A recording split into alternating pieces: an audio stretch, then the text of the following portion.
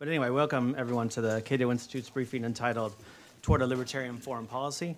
I am Peter Russo, Director of Congressional Affairs at Cato, and I'm very pleased to host today's program. So to watch Fox News or to read the Drudge Report or listen to talk radio, you can only conclude that we are under attack. Right now, our way of life is threatened. The world is more dangerous than ever, and an early and violent death awaits us all unless we do something. Cutting defense spending, examining the effectiveness of our domestic spying programs, why you are just enabling a win for the terrorists, we are told. Indeed, a renewed campaign of threat inflation is well underway, and this type of rhetoric will certainly color the language of the burgeoning presidential campaign. The next year and a half will be a time for peddlers of fear to prop up the belief that America is in perilous danger, and only a hard-nosed, hawkish leader willing to readily employ our military might is the answer. None of this is new. The claims by many on the right in Congress and in the press are certainly overblown, and its articulators know how effective fear is as a motivator towards changing public opinion. But despite these efforts, the American public is skeptical, tired, and wary of intervention. Like so many endeavors the federal government undertakes, they always seem to come up short. The problems they set out to solve remain insoluble, and worse, often have new knots and tangles that didn't exist before. Furthermore, the costs have not been slight, and pressure on the Treasury and the printing presses are growing despite the recent short-term reductions to the deficit. So, has the time finally come for a libertarian foreign policy? What would that even look like? Libertarianism describes the relationship of a citizen to his government. How does that affect the government's relationship to citizens of other countries? What would it mean for American security and America's role on the international stage? To answer these questions, I've assembled this panel here before you. To my left, Chris Preble is the Vice President for Defense and Foreign Policy Studies at the Cato Institute. He is the author of 3 books, including The Power Problem, How American Military Dominance Makes Us Less Safe, Less Prosperous, and Less Free. Preble has also published articles in major publications and is a frequent guest on television and radio. In addition to his work at Cato, Preble teaches the U.S. Foreign Policy elective at the University of California, Washington Center. Before joining Cato in February of 2003, he taught history at St. Cloud State University and Temple University. He was a commissioned officer in the U.S. Navy and served on board the USS Ticonderoga from 1990 to 1993, and he holds a PhD in history from Temple University. And just in the nick of time, of course, Jim Antle has this week joined the Washington Examiner as politics editor, so congratulations. Thank you. Where he'll be overseeing political coverage of the 2016 presidential campaign.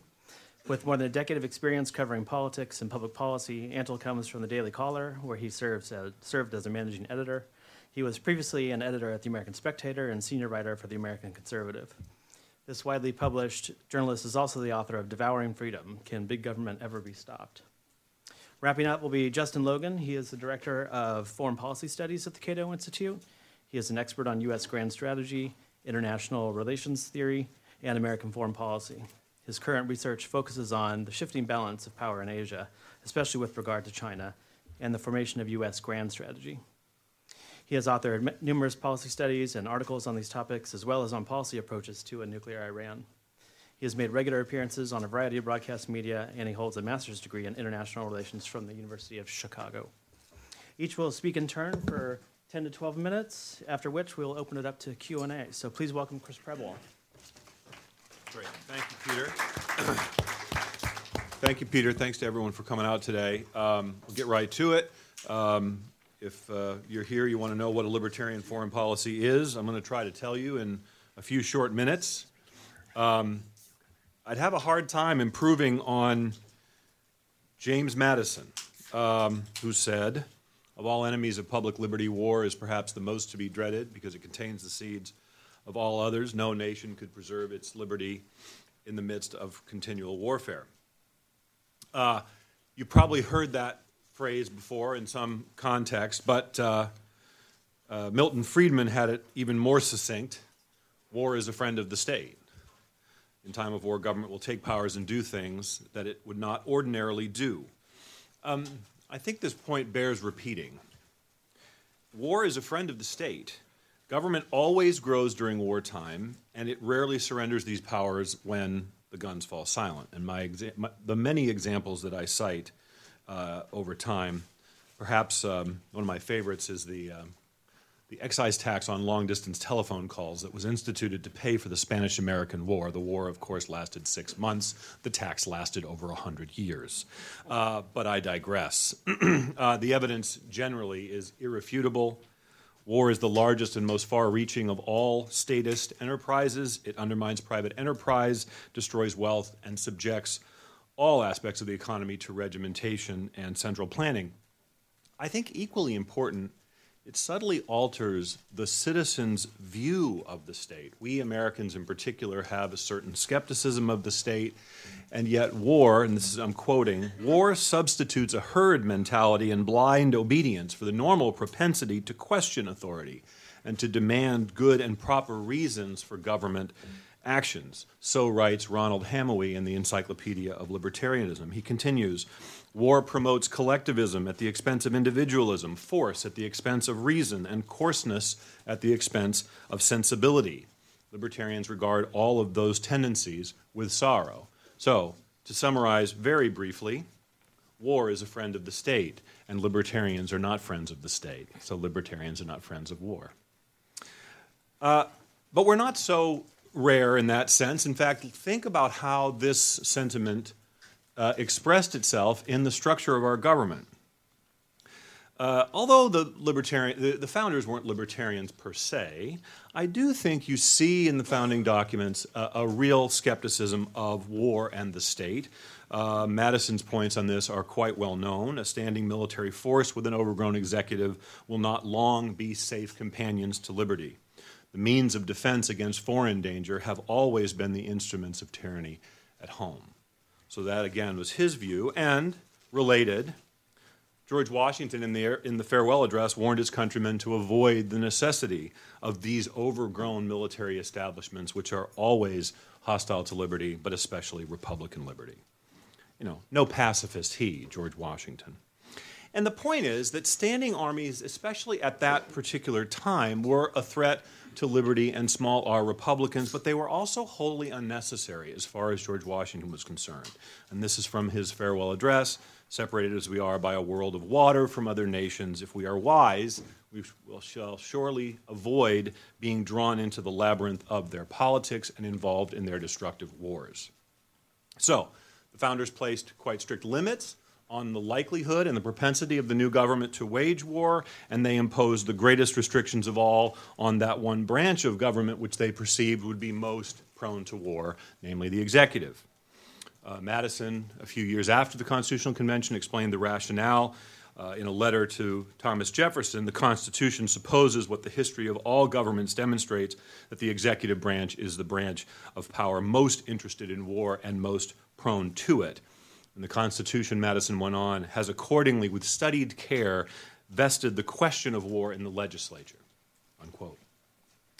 This was a major point of debate in the ratification process, right? The Anti-Federalists believed that the Constitution went too far in granting too much power to the new government, including too much power to wage war, to which James Wilson at the Pennsylvania Ratifying Convention said, "This system will not hurry us to war. It is calculated to guard against it. Crucially, it will not be in the power of a single man or a single body of men to involve us in such distress," namely war. Madison, a few years later, confided that he thought that the war power, that vesting the war power in the legislative branch was the most important clause in the entire document. But in spite of all that, in spite of their interpretation of history, both ancient and recent, they knew that these constitutional limitations, no standing army, a presidency unable to wage war without Congress's consent, might not succeed. In particular, they knew how fear had been used in the past and likely would be used again to suppress liberty and grow the state. In 1787, at the Constitutional Convention, Madison noted, "Among the Romans it was a standing maxim to excite a war whenever a revolt was apprehended. Throughout all Europe, the armies kept up under the pretext of defending have enslaved the people." And then, about a decade later, he gloomily wondered if it was a universal truth that the loss of liberty at home could always be charged to provisions against danger, real or pretended, from abroad. So again, I think the founders' views on these ideas are pretty clear. We don't just go back to the late 18th century, though, for our wisdom. Occasionally we'll go to the early 20th century. The social critic and satirist H.L. Mencken was more blunt, as usual.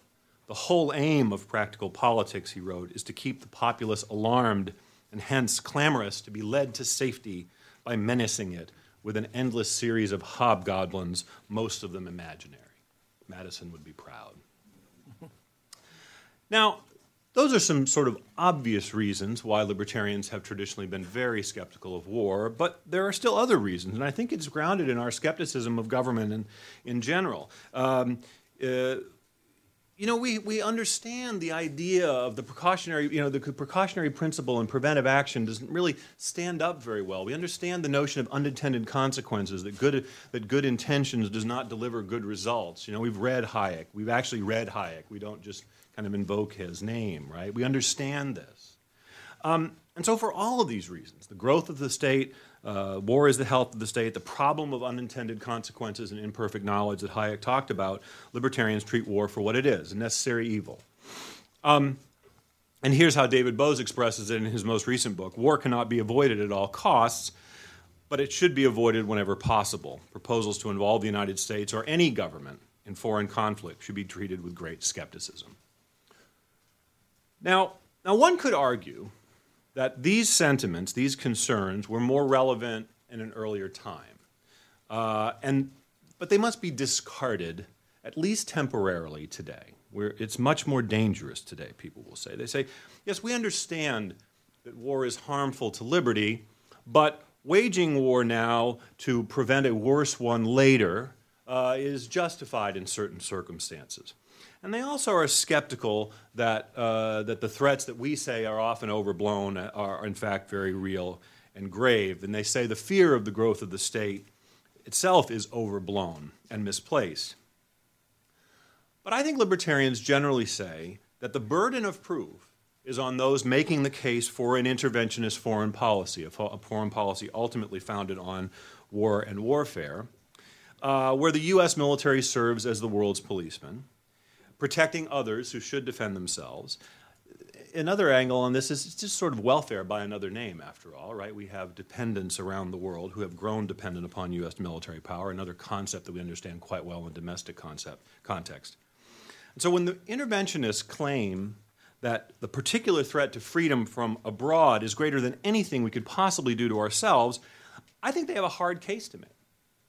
I mean, after all, even the non-war war against terrorism, that is to say a war that doesn't involve mass conscription and confiscatory taxation, as World War II did, for example, even that non-war war treated us to things like Bush's torture memos and Obama's secret kill list.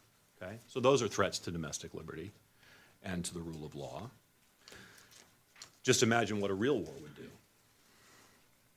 So, to recap, libertarians are anxious of war because war is the health of the state. We're skeptical of fear-mongering because we know that it too has been used to deploy and to grow the state. And we understand that prevention often fails because the fatal conceit and the law of unintended consequences. In fact, even the most well-intended military interventions can, in fact, make a bad but tolerable situation much worse. So that all explains what libertarians are against. What are we for? That's a valid question. What are we for? What words best describe what a libertarian foreign policy is rather than what it is not? And once again, I have a hard time improving over someone else's phrase. Confident and cosmopolitan. That's straight from David Bose's book. He writes, libertarians who propose to bring U.S. troops home and concentrate on the defense of the United States, he writes, are sometimes accused of being isolationist. That's a misconception. Libertarians are in fact confident and cosmopolitan. He goes on. We look forward to a world bound together by free trade, global communications, and cultural exchange. We support maintaining the world's largest and most powerful military, but we believe that military intervention around the world costs Americans substantial blood and treasure and benefits them little. Libertarians also believe, David goes on, that although the world is growing closer together in many ways, it is inappropriate to view the whole world as a village in which everyone must pitch in to stop every fight. In a dangerous world with terrorism and nuclear weapons, it is better to keep military conflicts limited and regional rather than to escalate them through superpower involvement. So I think that makes a lot of sense. And to draw us back to the beginning again, it turns out that the founders' ideal foreign policy looks a lot like an ideal libertarian foreign policy. The great rule of conduct for us in regard to foreign nations is in extending our commercial relations to have with them as little political connection as possible. And Jefferson famously said in his first inaugural that a foreign policy that he would pursue was peace, commerce, and honest friendship with all nations, entangling alliances with none. That's a libertarian foreign policy. Which is why, it's our Cato foreign policy page. I took a shot of it yesterday. This is what it looks like. And that's why, if you focus on the bottom line, here's what it says. I'll read it to you. Cato's foreign and defense policies are guided by the view that the United States is relatively secure, and so should engage the world, trade freely, and work with other countries on common concerns, but avoid trying to dominate it militarily. We should be an example of democracy and human rights, not their armed vindicator abroad. Although that view is largely absent in Washington, D.C. today, it has a rich history, from George Washington to Cold War realists like George Kennan. Cato scholars aim to restore it.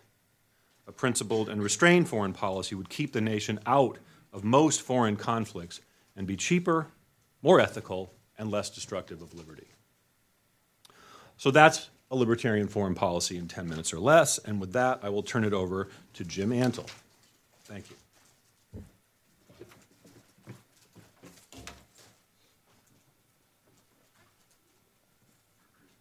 Everybody, it's good to be here with libertarians after having experienced public transportation in a TSA-like search. So that's always good. Being a politics guy, I think I'll focus a little bit on the politics of what makes it difficult for there to be a more libertarian or a libertarian foreign policy. There are a lot of political and structural impediments to the government doing less of anything. And when there's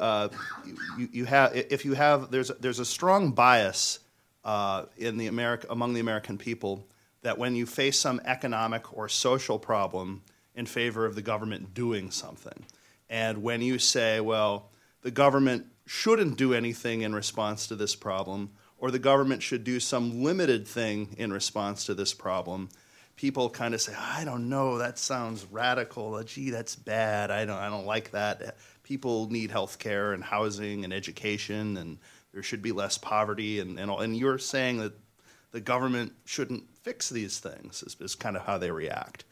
When it comes to foreign crises, you have bad actors on the international stage. You have dictators. You have ayatollahs. You have Fidel Castro. You have Vladimir Putin. If you say, well, yes, these people are bad and they're maybe doing bad things, but we don't necessarily need to intervene in this particular crisis, or we don't necessarily need to project our strength by getting tough with these guys in quite the way that some interventionists are proposing, you get the same kind of responses when you are talking about why maybe the government shouldn't do this or that with regard to health care or poverty. It's like, gee, that's kind of radical and crazy. And like, if they don't do anything, Putin is going to be in my house tomorrow and he's going to annex it and everything will be terrible. But the interesting thing about it is you don't get these reactions, or you generally don't get these reactions. There are some exceptions, but you generally don't get these reactions from the same people.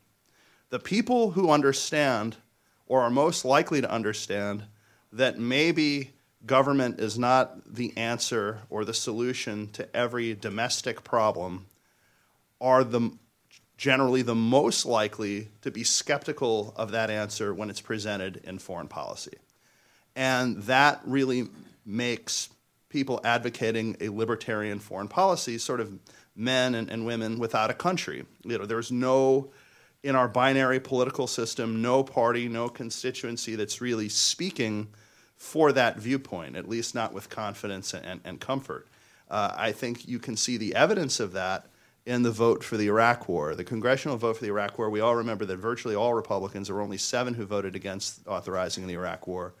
But it's less well remembered that many Democrats voted for it. Half the Democrats in the Senate voted to authorize the Iraq War. When we talk about people who voted the Iraq War, the list will include Hillary Clinton, Joe Biden, Richard Gephardt, Steny Hoyer, John Kerry, Chuck Schumer, Harry Reid. These are not backbencher Democrats. These are actually some of the leading and most prominent members of the party and people who are going to be presented in some cases as the Peace Party's next candidate for president of the United States. So that means that you really don't have, as Phyllis Schlafly and Barry Goldwater might say, a choice rather than an echo. You kind of have this sort of Me Tooism even on the part of the Democrats. And in some respects that makes sense because, the Democrats are the party that likes to think that the government can keep everybody safe all the time and in every situation. But some of it is also a relic of 1980s and 1990s politics, where a lot of these people came of age when the Democratic Party was perceived as weak on foreign policy, that it was perceived as not adequately standing up to the Soviets in the Cold War,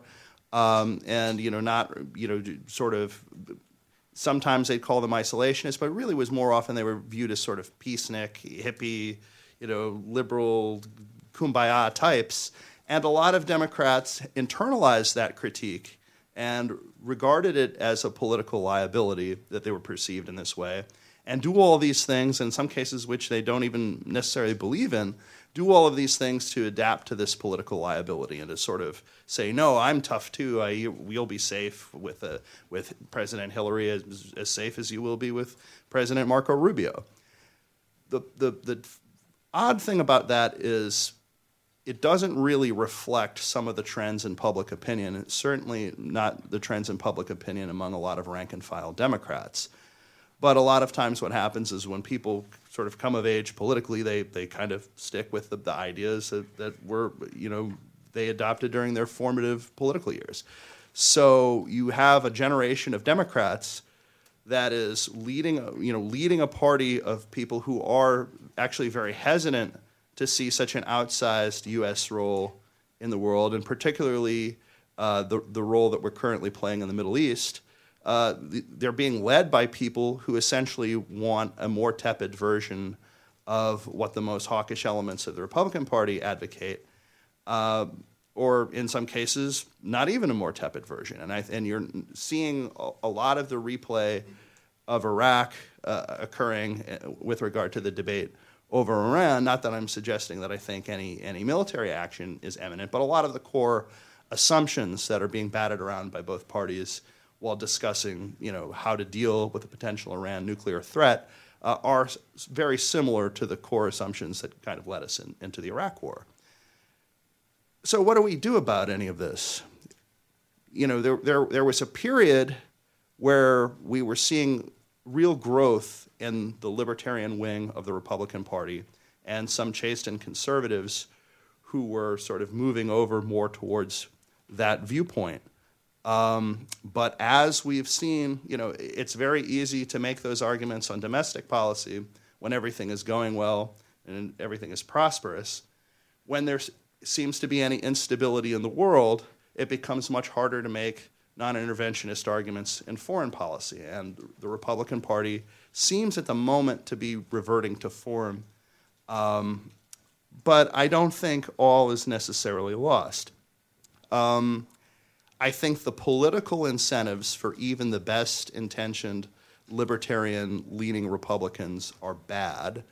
They will be punished by the loudest voices on the right, or at least relatively penalized by saying anything that sort of deviates from we need to project force in the most aggressive way possible. And there's been a lot of success in framing a libertarian or non-interventionist foreign policy as Barack Obama's foreign policy. Now, I find that very interesting that a president who escalated one war, launched 2 wars without the approval of Congress, and proposed another one, is some kind of non-interventionist libertarian foreign policy president, but there you have it. And it's another example of how sort of the binary political system makes it hard to have some of these kinds of debates in a nuanced fashion. Another disadvantage, I think, for people who are in the Republican Party who are on the right is that if you are advocating a less interventionist foreign policy, there aren't as many people who could staff your national security team, advise you on foreign policy, be seen as a credible voice for you on foreign policy, who are willing to take and articulate these positions. A lot of people who are willing to take and articulate these positions either stay in academia, gravitate toward the Democratic Party, and so there are many more. For every person, like some of my co-panelists here, there are 5 or 6 John Boltons in training who you could hire to advise you on foreign policy. So even if your instincts might be good, the advice that you're getting is not going to reinforce your instincts.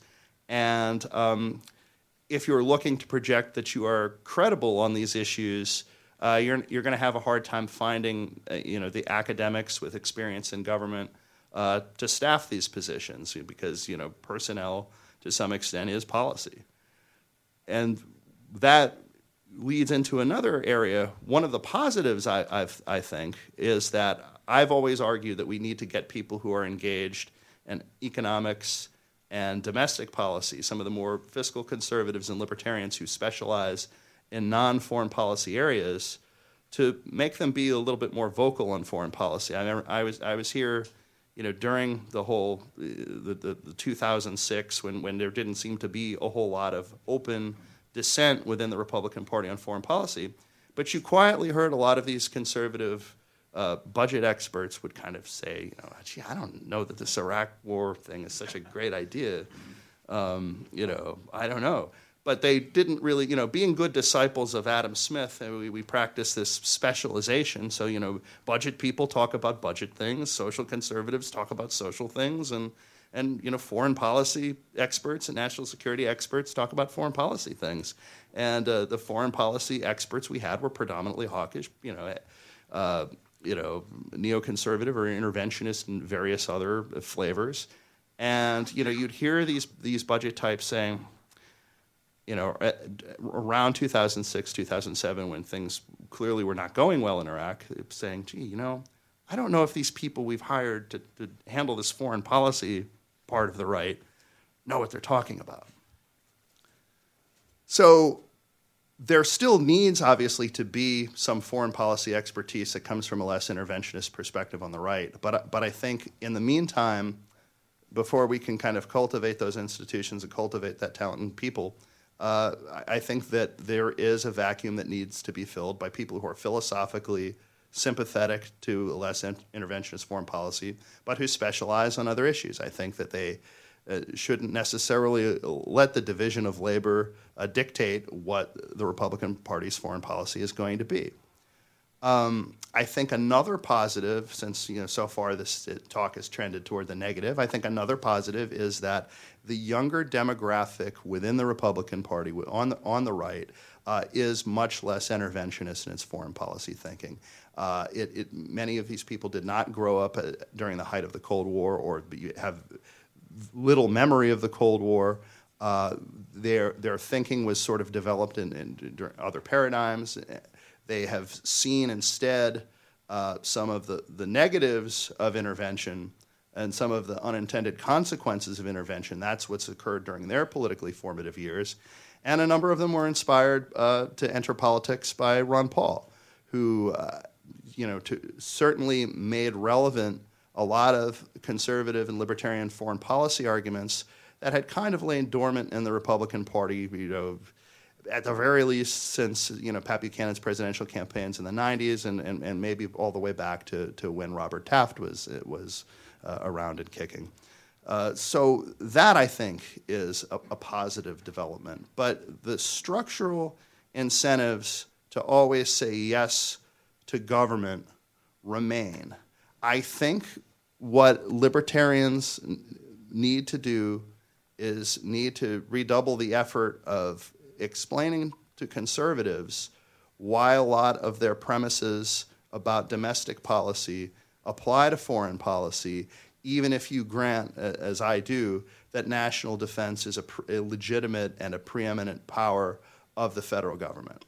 I also think, as we are seeing very fruitful alliances between civil libertarians across the political spectrum, it is important to engage the peace progressives who are large in number at this point in the Democratic Party, but often not reinforced by their leadership. I think you need to have ad hoc, case-by-case alliances with them on these issues because they provide a large number of the votes in Congress that can potentially defeat bad things and maybe eventually at some point shape us in the direction of some good things or move us in the direction of some good things. I think an encouraging example of that was when the president wanted to bomb Syria, and Secretary of State John Kerry went to Congress and said, come on, guys, this is just going to be an unbelievably small war. It's just a little one. Can't we just have one little, couple bombs here and there? It'll be fine. And Congress said no. And Congress said no because you had a core group of Tea Party Republicans that did not want to just hand that power over to the president. And you had a large group of progressive Democrats who said, you know what, I thought you were going to come in and be our peace president, so why are we having more war? And Congress was unwilling to go along with this mission. The challenge, I think, becomes on the right. It was easier to make that argument on the right because the less interventionist position was also an anti-Obama position. It was also a position that you could articulate from a politically opportunistic perspective.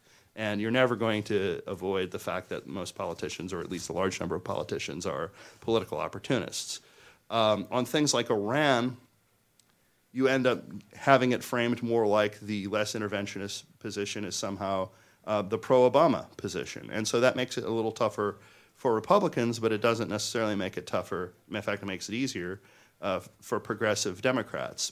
So I think we've seen sort of a template for how there can be a successful left-right coalition in favor of a less interventionist or more libertarian foreign policy. Where it kind of breaks down is when you have a Republican president advocating a more hawkish foreign policy.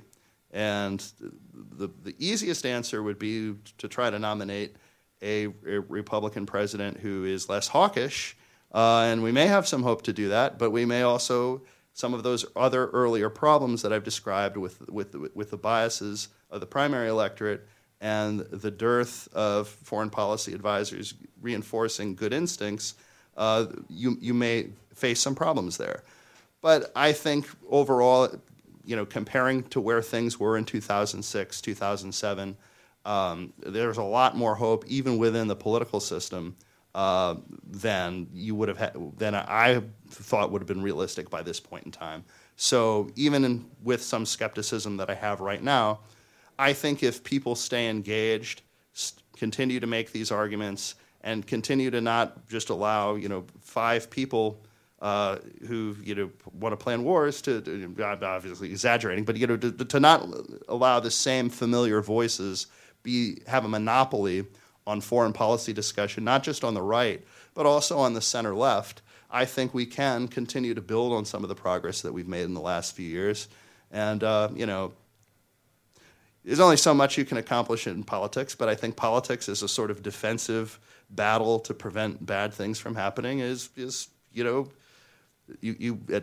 paraphrase Donald Rumsfeld, you go to war with the system that you have, so maybe we can go to war a little bit less.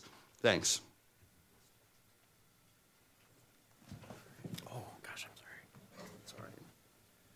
Let me just echo my co-panelists in thanking all of you for coming, thanking Peter for putting this together, and thanking my co-panelists themselves. One of the things that you learn when you debate is you always want to make sure that you have the debate resolution perfectly nailed down, right? Is this exactly the position that I want to attack or defend? And I had a sort of surreal experience looking at the invite language that I signed off on and thinking it's impossible to do this in 10 minutes. Right? We're going to talk about libertarian foreign policy, what it means, how to get there, how to do it.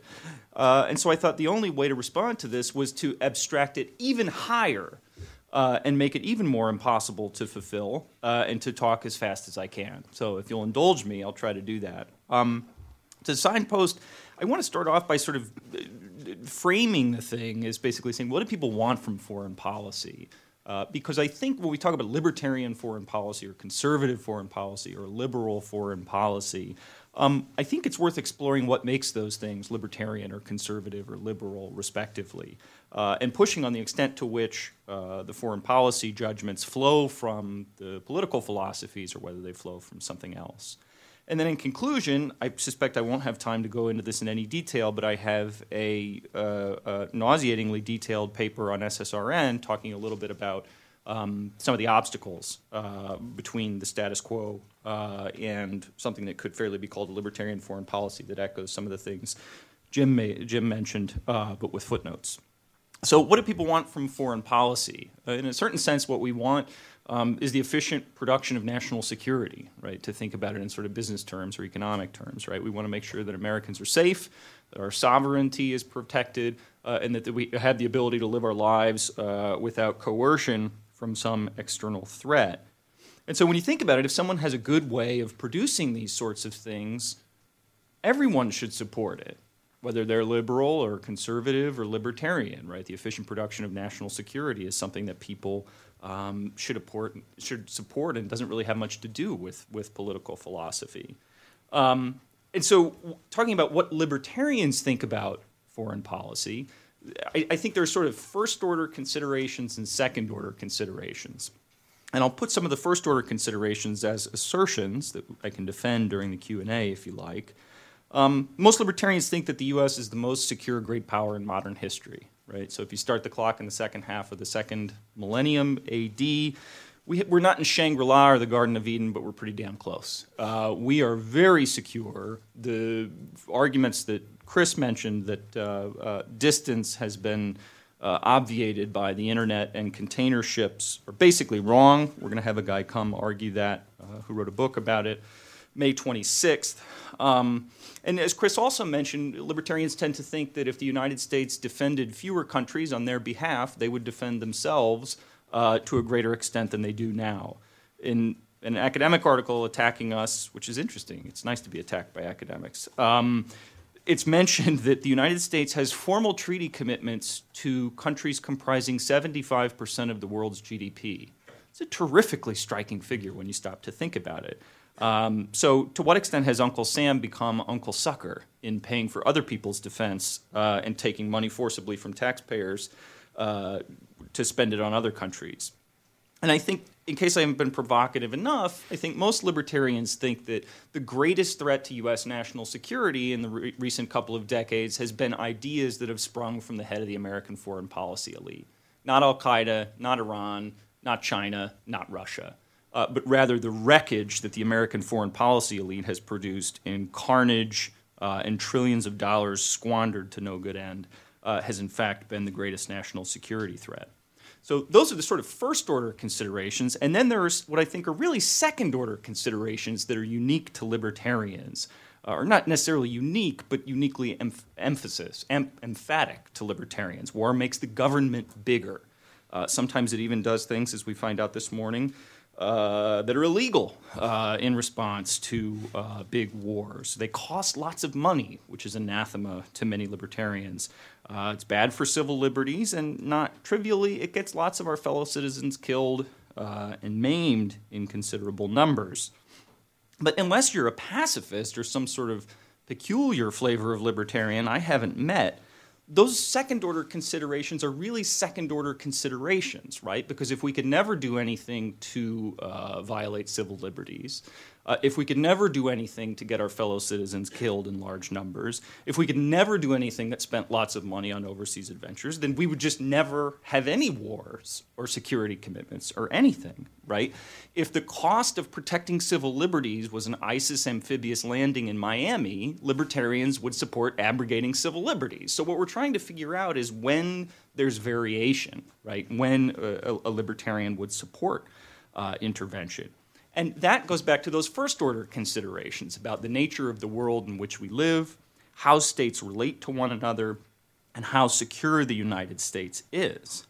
So a belief in the value of or the outcomes produced by a system of government that embraces individual liberty doesn't necessarily tell you how much to worry about China, right? So by the same token, it's not clear to me that a conservative view of government or a liberal view of government can tell you how much to worry about China.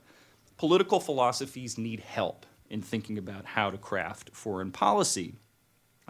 So to recapitulate, what's libertarian about libertarian foreign policy is the emphasis on and concern for those second-order implications, while really deferring to those first-order judgments about how dangerous the world really is and how to understand those questions. And I think only in extreme circumstances, to take one searing recent example being the Iraq War, could we say that a foreign policy is just expressly, blindingly anti or unlibertarian? And we can go into chapter and verse in that in the question and answer period. So what do libertarians or conservatives or liberals need to bring in to think about these sorts of first-order considerations? Well, they need theories of international politics. They need theories of foreign policy. They need a story about how states relate to one another, what causes dangers, and how to judge those dangers. And I think generally speaking, with some exceptions, libertarians, as traditional conservatives did in the United States for most of their time, embrace a foreign policy school of thought called realism. Realism is a pessimistic view of the world, right? It doesn't see lots of room for cooperation. It's skeptical about how states use and in many cases abuse power against one another. And one interesting thing that touches on something that Chris had sort of mentioned in his presentation is an emphasis on balancing power, right? And so if you think about, for example, during the founding, the debate about separations of powers, it wasn't so much that the framers thought that any particular president or any particular legislature or any particular judiciary was going to be wicked and venal and usurp its power given to it, but they thought that concentrated power was dangerous, and the only way to ensure that people would be free from rapacious use of that power was to check that power with a counterpoise, with countervailing power. And I think you can see the emphasis on that, obviously, in the founding documents of the country, but this permeates the writing of realists through the years. So you have things like Hans Morgenthau, a famous IR realist who writing in the 1950s and 60s, quoting John Randolph, who wrote, "You may cover whole skins of parchment with limitations, but power alone can limit power." So this is a sort of way that I think most libertarians, many traditional conservatives, and all foreign policy realists think about international politics. I think realists and libertarians and traditional conservatives are particularly concerned about unintended consequences, right? To use the Weberian argot, it's an ethic of responsibility, not an ethic of intentions, right? We have a responsibility to think about the likely outcomes, whether we intend them to come to pass or not. And to provoke here maybe a little bit, I think one of the differences among libertarians in thinking about foreign policy and U.S. foreign policy in particular is an emphasis on political order, right? So for the more realist-inclined libertarians, this is something that has particularly been put up in bright lights in the past 20 or so years, but I think has been underpinning a lot of our thought for decades. And that's that political order is precious, right? For all of the other things that libertarians value, you need to have some semblance of political order in the United States or in any other country. And political order is, in fact, quite difficult to produce, as I think we've demonstrated beyond question in the past couple of decades.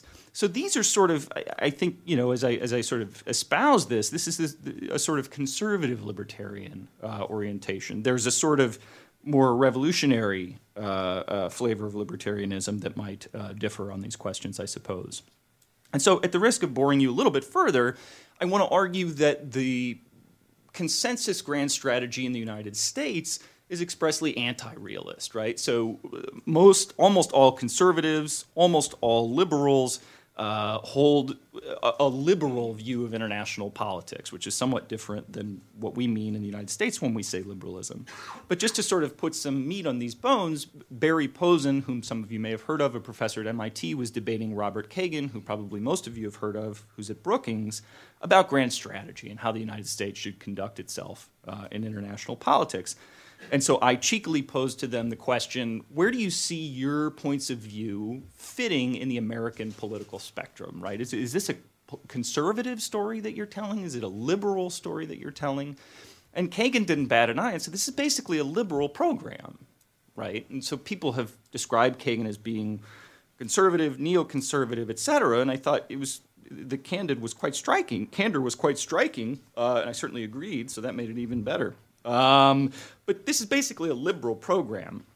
And if you think about the progressive era in the United States in the early 20th century, the whole idea was getting the American government and American bureaucrats in particular to improve things, right? They were going to improve the American polity. They were going to improve the lot of the poor. They were going to use technocratic solutions to make the government work better. And I think you can see this very much in the consensus grand strategy that we follow today, right? It's a philosophy of improvement. We're going to change the world with the American government. I think there's another point that's an emphasis on the internal politics of states driving foreign policy behavior, right? So where realists would say, this is basically a story about the balance of power. States are fearful of one another and they compete to try to secure themselves from one another. Progressives, liberals, to include basically everybody who you see on a Sunday morning talk show talking about foreign policy, in my phrasing, think that good states do good things and bad states do bad things. Moreover, that states that do bad things do them because they're bad. And that's basically the explanation for why we see the things in international politics that we see. So I advertised correctly that I wasn't going to have a lot of time to get into the obstacles, but I have a 40-page exegesis of this on SSRN if anybody isn't bored yet. And the basic story is I think there are three obstacles, none of which is public opinion itself. There's the 70 or 80-year-old bureaucracy that's been built up in the United States to execute foreign policy, more particularly an expansive foreign policy. There's an intellectual infrastructure that goes along with that bureaucracy that is uniformly behind an expansive grand strategy. There are economic interests in perpetuating the grand strategy, just as there are economic interests in perpetuating everything that has happened in Washington. And in particular, and this is particularly pernicious, elite preferences are uniformly behind the consensus grand strategy. Like Bourbon Kings, the American foreign policy elite has learned nothing and forgotten nothing over the past 20 years of foibles, and I see very little prospect that a different, counter-realist foreign policy elite has been built up. Thank you very much. I'll stop there.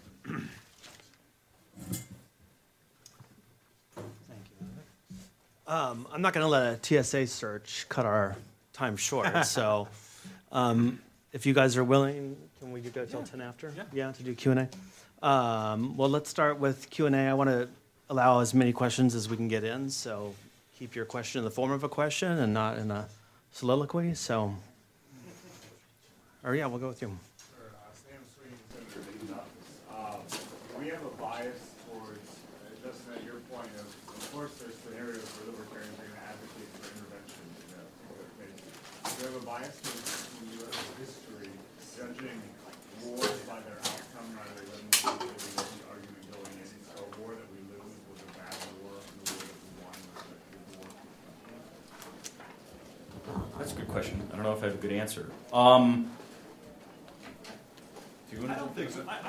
I think it's a great question, but I don't think. I think the answer is no. I think that it's possible to judge the wisdom of a war based on the arguments made before it came out. And I think, not to have everything hinge on Iraq, but I think that it's not just that the outcome of Iraq it went badly. It was a lot more costly than we thought it was going to be. It was that the precise arguments for going to war all turned out to be false, and we learned that after the fact as well. So I don't think that is purely a function of the fact that it came out badly. I think and what that would mean is that you could have a good war fought for the wrong reasons. A good war meaning a war that came out well, relatively speaking, but that still doesn't mean that the original justifications were valid, right? Compared Yeah, I'm not a big fan of that one either. But you know, on grading on a curve, right? Then that one's better than the second one. And the argument is because the second Iraq War, was a direct result of the first, right? So I think you have to kind of treat them all together. Yes. Does the fact that Iran will soon acquire nuclear weapons change your thinking on anything? Because these are dangerous things. I mean, Iran can't do much damage with conventional weapons, but they can do a lot of damage with these nukes. Does that change how you feel about interventionism or anything else like that? If you want to bet whether Iran will acquire a nuclear weapon in the next decade, I'll take the bet. I don't think they're about to acquire a nuclear weapon. I think the Americans tend to overstate the extent to which nuclear weapons buy power projection capability. They're extremely useful at deterring attack or regime change from outside powers, but they're not terribly useful at projecting power. I think there's some consideration that an Iran that felt secure under a nuclear deterrent could do more of the nasty things that it does in the region at present, but it can't threaten the vital interests of Israel. It can't threaten the vital interests of Saudi Arabia. It certainly can't threaten the vital interests of the United States. For those reasons, I think it would be good if Iran didn't obtain a nuclear deterrent, but I think that, and this is just a reflection of the huge intellectual infrastructure that has been built up to make hawkish arguments. These arguments are almost uniformly appreciated by people who study, among other things, nuclear proliferation, power projection, security studies, and no one on Fox News or CNN or MSNBC says these things. Yes, on the end. My name's Shannon. I'm from Senator Kirk's office. I was wondering, Justin, you said that libertarians they want a balance of power because they have a realist ideology, and I generally agree with that. And you also said that too much power generally increases the chances of corruption. Most of the studies of corruption that I've seen in the United States actually point to the media as the most prone to corrupt entities. So how do you make that tie between, I guess, quantitatively, in terms of power and corruption? Can you say, in foreign policy? I don't remember using the word corruption, but if I did, what did I mean when I said corruption, or what did you mean when you said corruption? Let me see if I can take it on. So essentially, the argument that I was trying to make is that unbalanced power is dangerous, right? Yeah. So if you put, for example, as we functionally have done, the war power in the hands of the executive branch, the framers worried that putting that power in one person's hands would be dangerous because they could just get up and eat a bad omelet and decide to start a war, right? I mean, there were supposed to be checks and balances, countervailing power to sort of put fire breaks in the system. So I wasn't talking about corruption in the sense of people getting paid off to do special favors for things. So if I used the word corruption, I misspoke. But essentially that the argument that I was making was that concentrated power is dangerous for the reasons that it tends to be used in imprudent ways. So I don't know if that clarifies or... I was just wondering about a quantification for that because it seems like there's no quantification for the power that you're talking about, which makes it really difficult to quantify. It's an argument. We don't have many cases in human history of a single country having control. You know, the level of overwhelming military power that the United States has relative to anyone else. Sure, right. Small n problem. So, right. Right. I'm still not confident that I'm understanding what's being asked, but it won't stop me from trying to answer. So the argument would be that if the Soviet Union had been in Mexico rather than thousands of miles away, we might not have done Vietnam. Right? That Vietnam was an outgrowth of the fact that we were, despite the rhetoric that surrounded the 1960s and the 1970s in this country, terrifically secure. The United States had already vastly outstripped the Soviet Union in terms of output. At the most favorable point during the Cold War, does anybody know what the Soviet Union's economic output was in fact compared to the United States? It was 50% of the United States' economic output. But we inflated those numbers and convinced ourselves that, in fact, the Soviets were 10 feet tall. We were really endangered when that wasn't true. And so if we had been practically shoring up the defenses on our southern border to prevent not, gardeners from coming over, but, the Soviet 14th Army from coming over, we wouldn't have gone halfway around the world to start a war on the zany basis that it was about us or the international communist conspiracy or something like that. Yes, you in yellow. could a right-thinking libertarian be comfortable with an American foreign policy that is driven very largely by commercial interests only, rather than, say, a human rights agenda? I would say yes, but the way that that's normally conveyed is not my view of a libertarian foreign policy, which is to say there are many bad arguments for an aggressive foreign policy or even a militaristic or hawkish foreign policy grounded in economic arguments. Those are not good arguments either, right? So I don't think there are a lot of good arguments to make for waging war on behalf of kind of humanitarian considerations that don't engage U.S. vital national interests. I do believe in trade and the importance of trade to the U.S. economy, but I don't believe that it requires a very active and aggressive military posture and presence in order to keep trade flowing, not the least of which is because there are many, many beneficiaries of trade around the world and very few people who are actually harmed by it or therefore have an interest to stop it. And so actually, I would, if you're interested in this subject, we actually published a book last year that talks about the threat inflation, and there are 3 different chapters that address this question specifically about the economic, how fragile is the international economic system, and is that a threat worth worrying about? And all 3 of those authors, in addition to those chapters, have written other papers on that same topic. So if you're interested in it, I would highly recommend that. Yes, you in the glasses.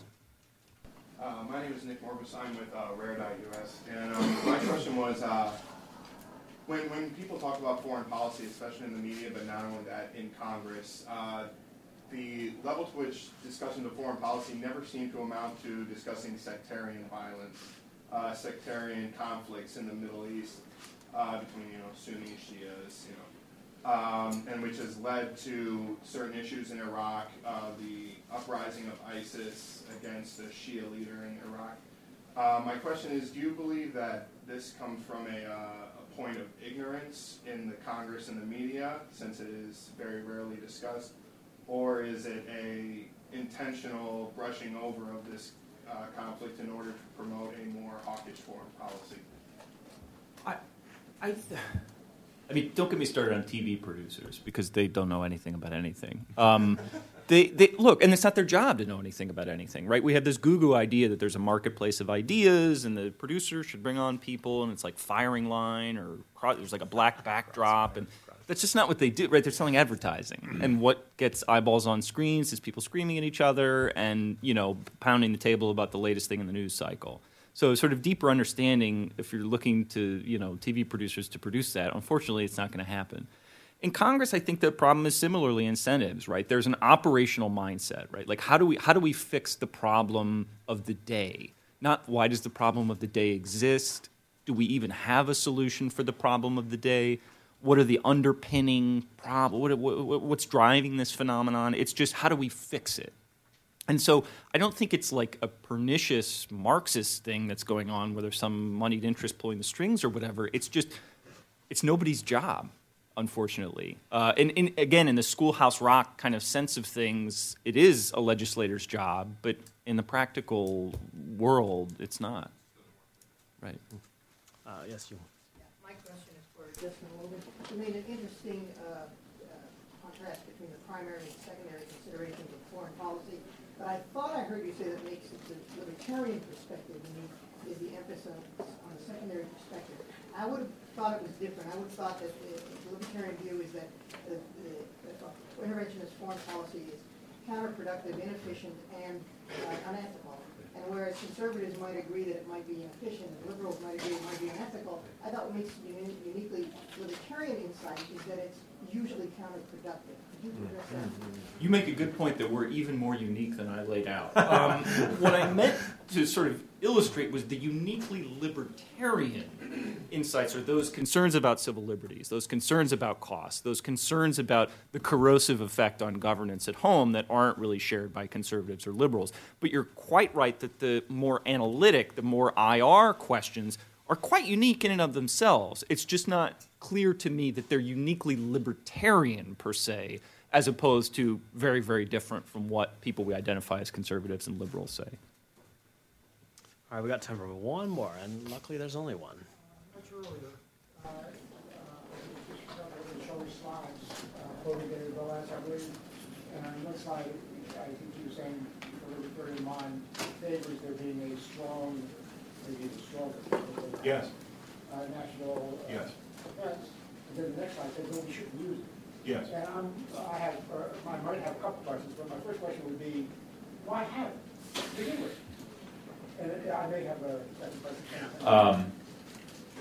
That's an excellent question. Ask your second one. I wrote a whole book about this subject, the power problem, which asks the question: if we have this military power and it is retained not entirely for the original purpose that it was built in the first place, then you'll find excuses to use it. So that's an argument for shaping your actual power to a purpose, not the other way around. Well, it's not for me to define what the libertarian mind is. I'm not now doing the right of the libertarian. Welcome in. It's kind of, come on. No, I love you all, but I'm doing what I do.